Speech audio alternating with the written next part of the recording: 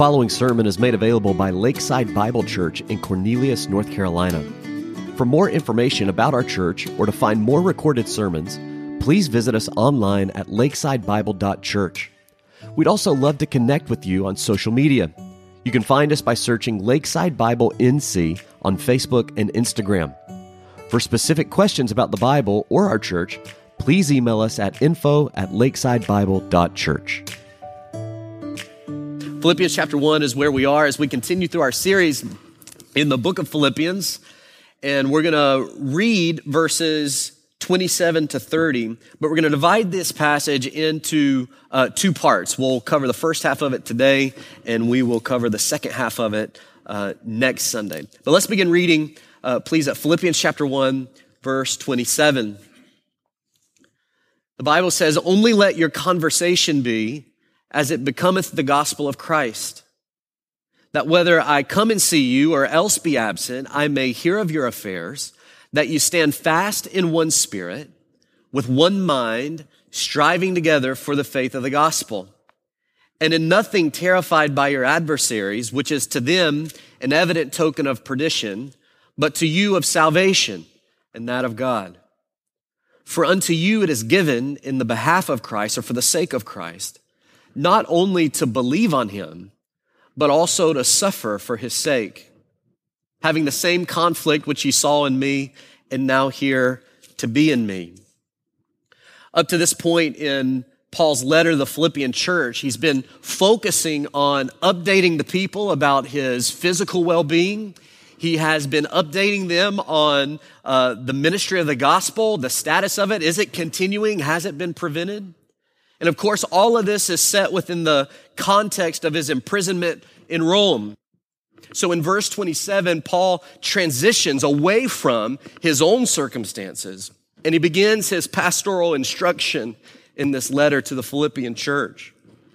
Making this transition, you'll notice in verse 27, he uses the word "only" to open the sentence. It's the first word in the English. It's also the first word in the Greek that Paul wrote it in. He used it at the beginning of the sentence to signify that his singular concern was that they live a life that was worthy of the gospel of Jesus Christ. That's what he cared about. So he says, I'm not sure what my future holds. I may die. I think God's going to let me live. And if he lets me live, this is why: for your progress in the faith and for your joy in the faith. But whether I come to you or I don't come to you, that's what he means in verse 27. Whether I survive and I come and get to visit you again in God's grace and God's provision, or whether or not I'm executed and I never see you again, my concern for you Philippians is that you live a life that's worthy of the gospel. That your conversation, your manner of life, your behavior, your conduct as a believer would be fitting for the gospel that has actually come to you and saved you through the power of God. It doesn't mean that we gain the gospel, that we gain salvation by being worthy, but that we should live a life that the gospel we have already been given, that the gospel we have already been accepted, is fitting of and is deserving of. In other words, now that you're a believer, act like one, Paul says. Whether he was present or absent, he cared deeply that these believers would live out a practical profession of their faith. He cared that they be unwavering in their faith and that they would passionately pursue a life that stood firm on the gospel. Paul didn't believe that verse 21, the conviction of that, for to me to live is Christ and to die is gain. He didn't believe that that should be exclusive to a small group of believers, but that it should be at the heart of every person that has experienced salvation. His transition from testimony to instruction communicates that a life that is consumed with Christ is not something to be admired in spiritual leaders, but it's something to be experienced by every believer. His example was to become their reality. And it was time for the Philippian church to personalize this particular commitment to Christ. There are times where we view commitment in the Christian life, where we view faithfulness in the Christian life, to the extent that Paul talks about it here. Well, it makes sense. Paul was an apostle. That's what he did. He was a church planner. He was a preacher. Of course his whole life is supposed to be consumed with Christ. I'm just a normal guy. I'm just a normal person. That's not what I do for a living. What do you mean my life has to be consumed with Christ? When Paul addresses this instruction, he's saying this life is not about what you do. This life is about who you are. And this is not to be admired. To live as Christ is not just to be admired in spiritual leadership. It's supposed to be experienced by any believer. This is to be your life as well. And of course, this instruction is echoed throughout the New Testament. Paul, on different occasions and in different churches, wrote the same thing. In Ephesians, he wrote, I, therefore, a prisoner of the Lord, urge you to walk in a manner worthy of the calling to which you have been called. That you're to do it with humility and gentleness, with patience, bearing one another in love, eager to maintain the unity of the Spirit in the bond of peace.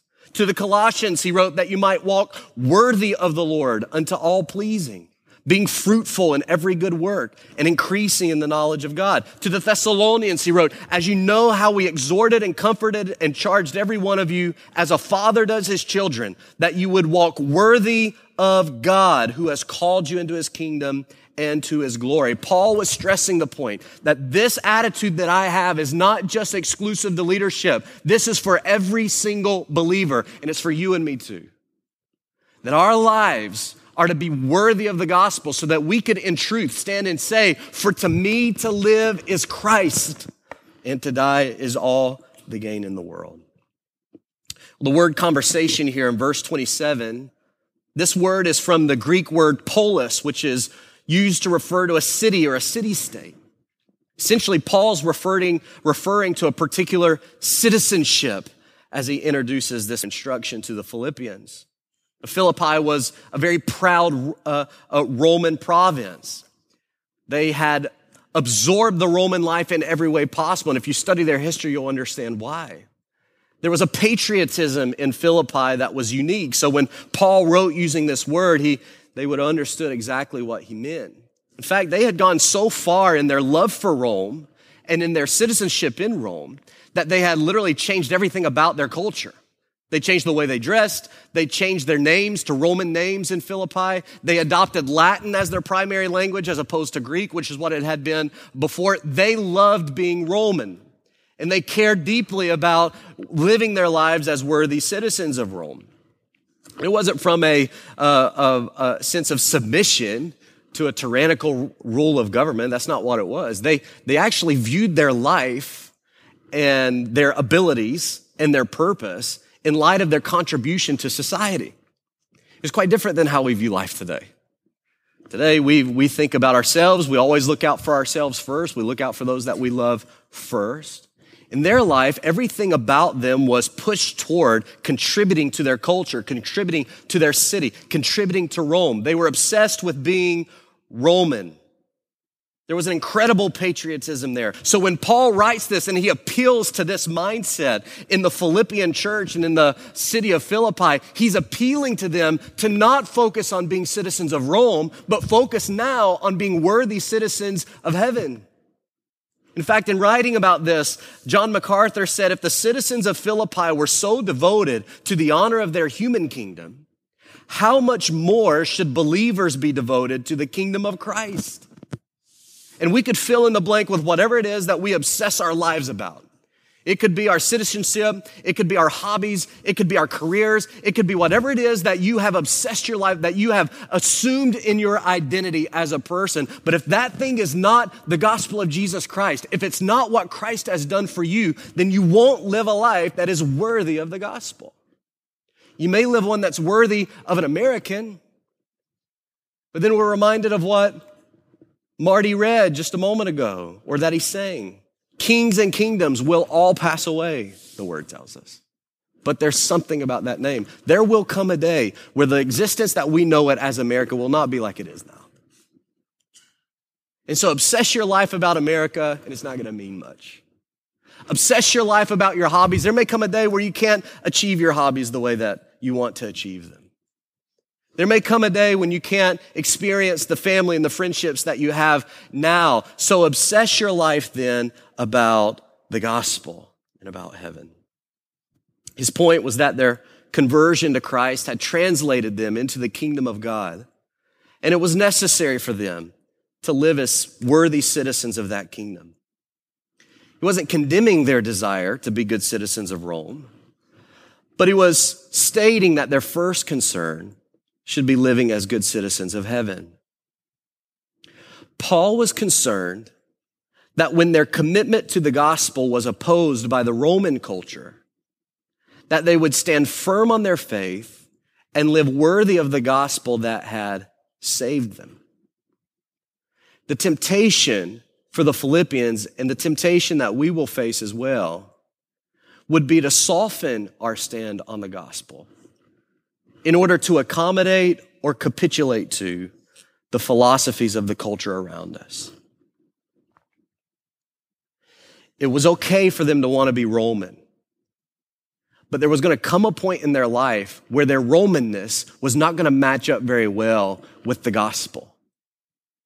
And when they were confronted by that culture, the culture that opposed the gospel, the culture that opposed what Christ was, the culture that opposed what they stood for, the culture that opposed the righteousness that they were trying to live out, what would they do? Would they find a way to accommodate the culture, or would they stand firm on the gospel? Would they find a way to capitulate to the ever-changing whims of society, or would they stand firm on the gospel? And it's the same struggle that we're going to have too. When you stand for the gospel, eventually you're going to face opposition, and that was the point. He's encouraging them to move forward, to strive together, to focus in on the gospel, but it's underneath the reality that when you do that, your un-Romanness is going to face opposition. People are going to hate you for it. They're going to hate what you stand for. They're going to try to intimidate you. And when that happens, are you going to stand firm? Is your life truly in that moment going to be about Christ and wrapped up in the gospel? Or will you soften and cower? And so that becomes the point of his instruction. Of course, the nature of the gospel should tell us how this life should be lived out. The truth is, the gospel-worthy life that Paul expresses in these verses seems to be largely absent in the church today. People whose perspective of life is completely wrapped up in being a citizen of the kingdom of God are rare. And the very nature of what the gospel has done for us communicates what we should be, but it also shows us and reveals how we fall short so often. Think about what the gospel is. The gospel, we believe, is a gospel of forgiveness, right? That the only thing that we bring to salvation is brokenness. The only thing we bring to salvation is sin. The only thing we bring to salvation is rebellion. Yet when we trust Christ, he provides forgiveness that supersedes any sin you've ever committed.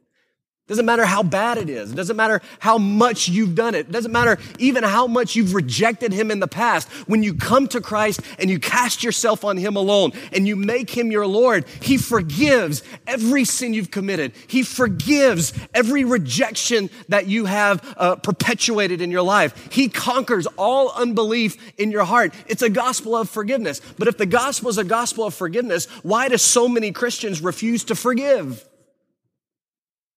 Why don't our lives match up with what the gospel has actually done for us? The gospel, we believe, is a gospel of repentance. Naturally, if sin is what separates us from God and it's Christ that had to come and pay the penalty for that sin in order for us to be reconciled back to God, obviously that means in order to trust Christ in faith, we got to turn away from everything else. That if sin is what separates us, sin must be repented of in our lives. If the gospel is a gospel of repentance, yet so many Christians continue to live in willful sin, or at least to affirm that it's okay for others to live in sin.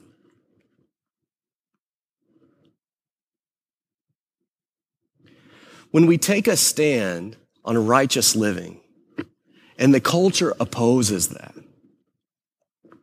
what will you do? Will you find a loophole somewhere in your understanding that would allow you to live the way that you want to live? Or maybe you don't jump that far into it yourself, but are you willing to accommodate and affirm sinful behavior in somebody else's life? Because, just some of those things in the Bible, I'm not necessarily comfortable with them, but some of those things in the Bible, maybe they're a little irrelevant to us today. It's just a different time now. It was 2,000 years ago. But God's word is unchanging. The gospel is a gospel of repentance, and we must stand firm on that. It's a gospel of love. Yet so many Christians involve themselves in needless division, hatefulness. It's a gospel of life. Yet so many churches feel like death. We're supposed to be preaching that what Christ does for us is provide joy in the midst of heartache and suffering and difficulty. Yet we may ask a friend to come to our service and we can't sing. We don't want a fellowship. We're quiet. We preach a gospel of life, yet what we portray is deathly. It's a gospel of faith, yet we often live in a state of doubt. It's a gospel of freedom, yet we often try to bind others afterwards by law, sort of a bait and switch. Come to Christ, you don't have to do anything for it. He'll provide salvation for free. They believe that God will provide salvation for free, and then you insinuate on the back end, now you got to do all of these things. If you don't do all these things, maybe you didn't really get it to begin with. So this gospel of freedom no longer is a gospel of freedom once you're inside the church. Then it's a gospel of law. It's a gospel of community, yet so many Christians neglect the fellowship of the church. The point is this: the call of salvation is a call to a radically different life that's focused on Christ and his truth. We're to live a life that's worthy of that gospel, even when it inevitably leads to suffering, as was Paul's point here. In fact, the whole theme of these verses is on how we should willingly and joyfully endure suffering for our faith. And what we'll study this morning is 3 quick points that will be much shorter than that introduction. 3 demonstrations that Paul gives for the gospel-worthy life. He says, whether I come to you or else I am absent, I may hear of you, and this is what I want to hear. If you're going to live the gospel-worthy life, this is what will be evident for you, especially as you face persecution. The first thing he says is that there would be a commitment to sound doctrine. A commitment to sound doctrine. Look with me again at verse 27. Only let your manner of life be worthy of the gospel of Christ, that whether I come and see you or else be absent, I may hear of your affairs, that you stand fast in one spirit. That you stand fast in one spirit. Standing fast or standing firm was a term used to picture a soldier holding his position at all cost, even to the point of death. Obviously, that context and that illustration, that word picture would be that the soldier would be under assault for some reason. And in that assault, he wouldn't retreat, he wouldn't cower, he would stand firm. He would be on the defensive, but he would stand firm on that defensive. And Paul writes and he says, the gospel-worthy life, when faced with opposition, when faced with an assault from the enemy, when faced with an assault from the culture, the gospel-worthy life stands firm. It stands firm on the defensive. And what it's standing firm on is sound doctrine. And this statement is the reality that what we believe will be opposed, and it must be defended. It must stand firm. The culture in which we live claims that there is no such thing as truth. At the very least, it claims that truth is a personal, relative matter, and that any insinuation of absolute truth is foolish and outdated and even hateful, we're told now. Believers recognize, though, that the scriptures are the ultimate source of truth and that the gospel of Jesus Christ is the only means by which a person can know God and be given eternal life.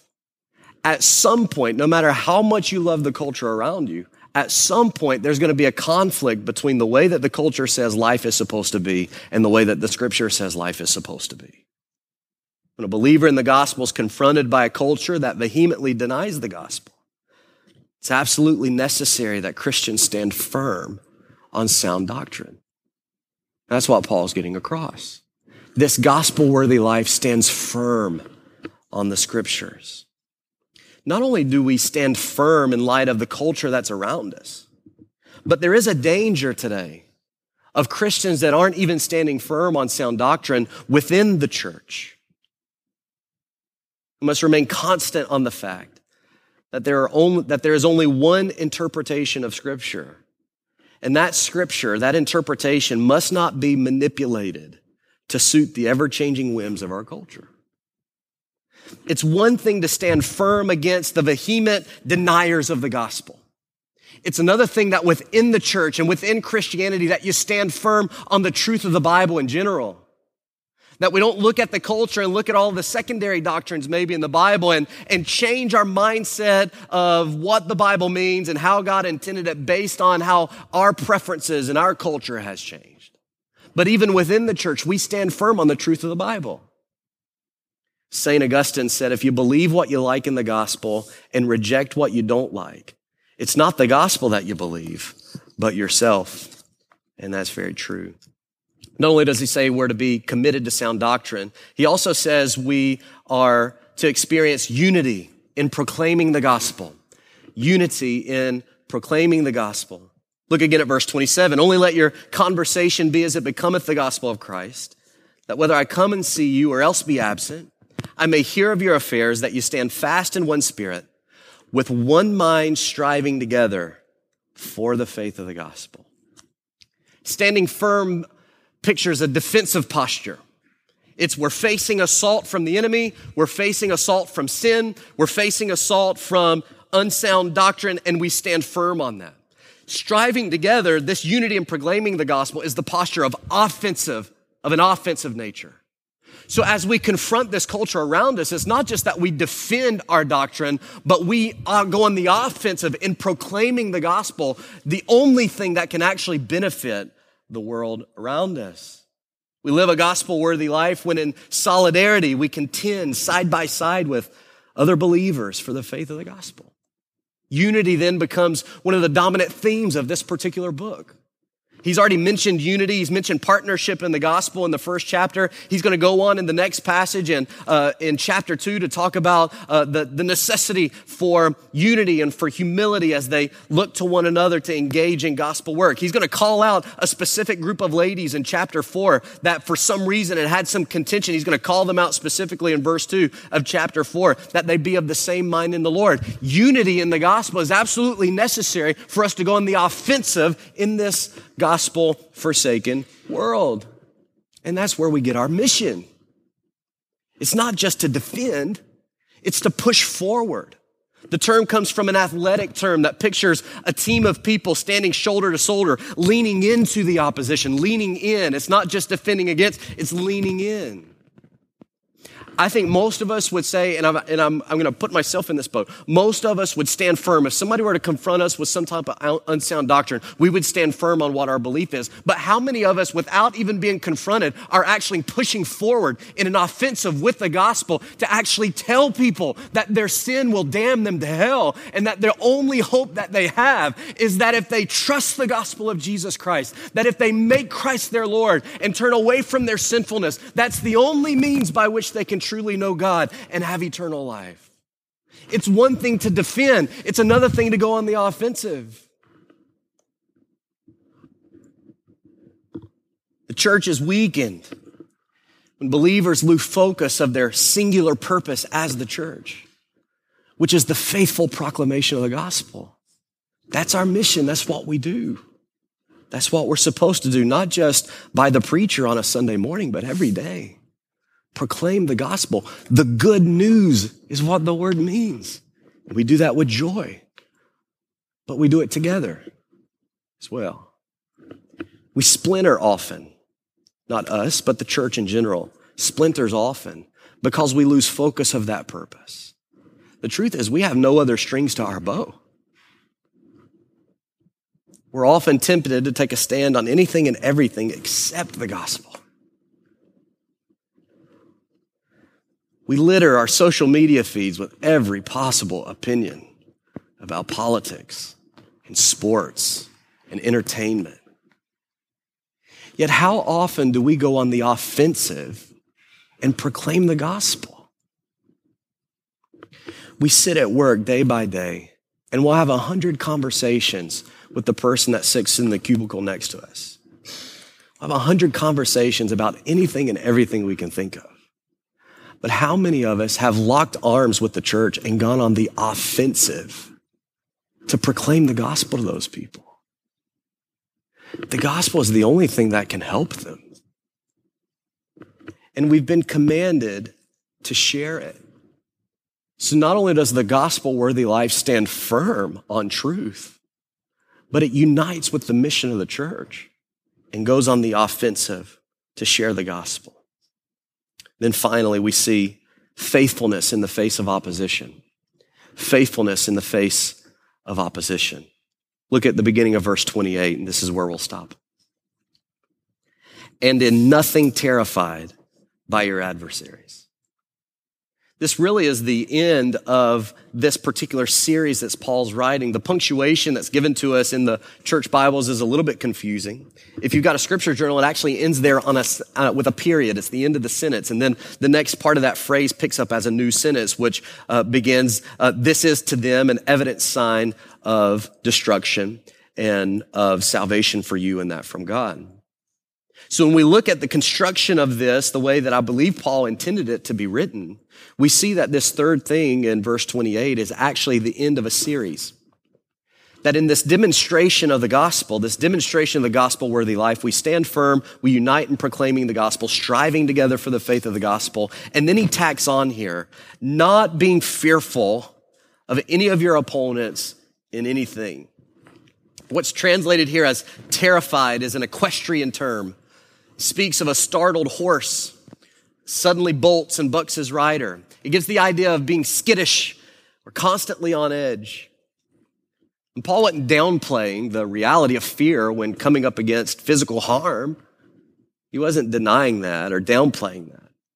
This was an instruction not to panic or live in paranoia to the point that it would actually prevent you from standing firm and proclaiming the gospel. It was meant to be a reminder to them that as citizens of the kingdom of God, their king was in control. That as they have believed the gospel, as they have been translated into this kingdom of God, their primary citizenship is now heaven, and their king rules it all. And they can trust his purpose, and they can trust his plan. Now that plan is probably going to include some persecution in some form or another. For them, it was going to actually include martyrdom. That may not be the case for us, especially to that extent, but there's going to be opposition. There's going to be difficulty, and we all know that. We're not foolish to it. Can I be honest and tell you that this is where I am the weakest personally? It's one thing for me to stand firm on the gospel. I can do that. I enjoy theology. I enjoy studying the Bible. I enjoy having conversations about that. I'm full of opinions. Just ask Julie. It's one thing for me to proclaim the gospel. It's kind of my job. I get to do that every Sunday. I get to stand up here and preach the word. Where I personally struggle is living in a constant state of fear for actually doing those things. I can build up a confidence to come into a church worship service because everybody expects, if they're going to come to church, they expect to be preached to, right? There's nothing really to be scared of with that. It's another thing for me to walk over to my next door neighbor, Karina, and actually tell her, you know what, I'm actually a pastor, and I'd love to tell you about the Bible. I'd love to tell you about the gospel. I live in this state. This skittishness that just, we're creeping along in this Christian life as far as the culture around us. We're so afraid of the persecution that inevitably will come. We're so nervous about what people are going to think and what people are going to say because our pride rules everything in our hearts. And we're so nervous about that we never actually end up proclaiming the gospel because we're jumpy at every little thing. I don't know what that person is going to think. And maybe they'll think I'm coming on too strong, or maybe it'll affect my ability to move up in my job. Maybe my wife who's not a believer, maybe my wife, not Julie, but maybe your wife that's not a believer. Maybe your wife that's not a believer. Maybe this is going to affect if I really get serious about serving the Lord, and if I really try to share the gospel with her, she might think that I'm just some kind of fanatic. She may leave me, and I love my wife. I don't want my wife to leave me. if I really try to push my kids, if I really try to teach them the gospel, I really try to get them to come to church, maybe they're going to resent me in some way. Maybe it's going to affect my boldness or my ability to get a promotion. Maybe it's going to affect my friendships. Yes, it will affect all of those things in one way or another. But the gospel-worthy life lives in the reality that their king controls it all. And if Christ is our Lord, he's the one we serve, not our boss, not our spouse, not our friendships. All of those things are important, so long as our life is first primarily consumed with Christ. A believer that's consumed by fear will never stand firm, nor will it strive for the gospel. This isn't the type of boldness that comes when we take a deep breath either and just kind of look inside and muster up any kind of courage. It's not the type of boldness that Paul's referencing here. This is a boldness, I think, that comes through the power of God, through the Spirit of God, as we draw close to him, as we daily preach the gospel even to ourselves, remind ourselves of what God has actually done for us. God, through his power, builds this confidence. It's given as we truly trust God. That's the point. Everything we do is built on faith, which is why this is such a struggle. It's a struggle for me because in reality, my faith is often very weak. Those of you from Laurel know exactly how weak it is. It took me 1.5 years to actually move forward with this church plant. I was scared of it. It's tough to trust the Lord in that. But how foolish is that as we look at the gospel? We trust God with our eternity, but we don't trust him for anything else sometimes. So much of our perspective as believers is directly related to the extent to which we trust God. Trusting the truth of God will move us to stand firm on sound doctrine. We'll stand firm on it when we truly trust God that he's right, and we'll defend it. Trusting the work of God will move us to partner with the church in proclaiming the gospel. Trusting his word will cause us to stand firm. Trusting the fact that he actually does work through us will cause us to press forward in striving together for the gospel. Trusting the goodness of God, the rightness of God, will move us to be faithful in the face of opposition. You see, all of this eventually just comes down to faith. Without faith, it's impossible to please him, the writer of Hebrews tells us. Some of you may say, you know, when I trusted Christ, when I ventured into this Christian life, I came for the forgiveness and for the love and for heaven and for God. I didn't come for suffering and difficulty. I didn't come to have to live in light of the threat that people are going to oppose everything that I believe and oppose everything that I am. And if my life actually gets wrapped up in this, that means I'm going to face even more opposition. But all of those things end up coming down to the extent with which we actually trust the Lord. This week, Julie and I had a conversation in preparing for this particular message. A truth that Julie had to remind me of this week. That even in preaching a sermon or studying a passage or leading a church or whatever, this is when I can let go of the fact that I can't do it and actually trust the Lord to do it, even if I look like a fool, even if I don't do it the right way, or if I'm weak in some form or fashion, I have to trust the Lord. And as soon as I can trust the Lord, his work can begin through me in whatever way he desires that work to be done. If you're going to be bold at work, or in your family or wherever else, you're going to avoid the skittishness in the Christian life. You're going to have to trust God that even in persecution, he loves you and he has a purpose for that.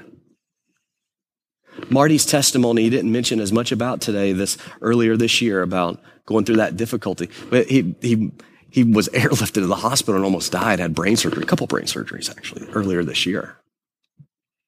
A man with a weak faith would look at that and wonder, maybe, is God truly got my back in this? Is this really what this life is supposed to be like? And you get through those moments with joy when you truly trust God. You cast yourself on Him. You stand firm when you really truly believe that what He has given us in His Word is actually His Word.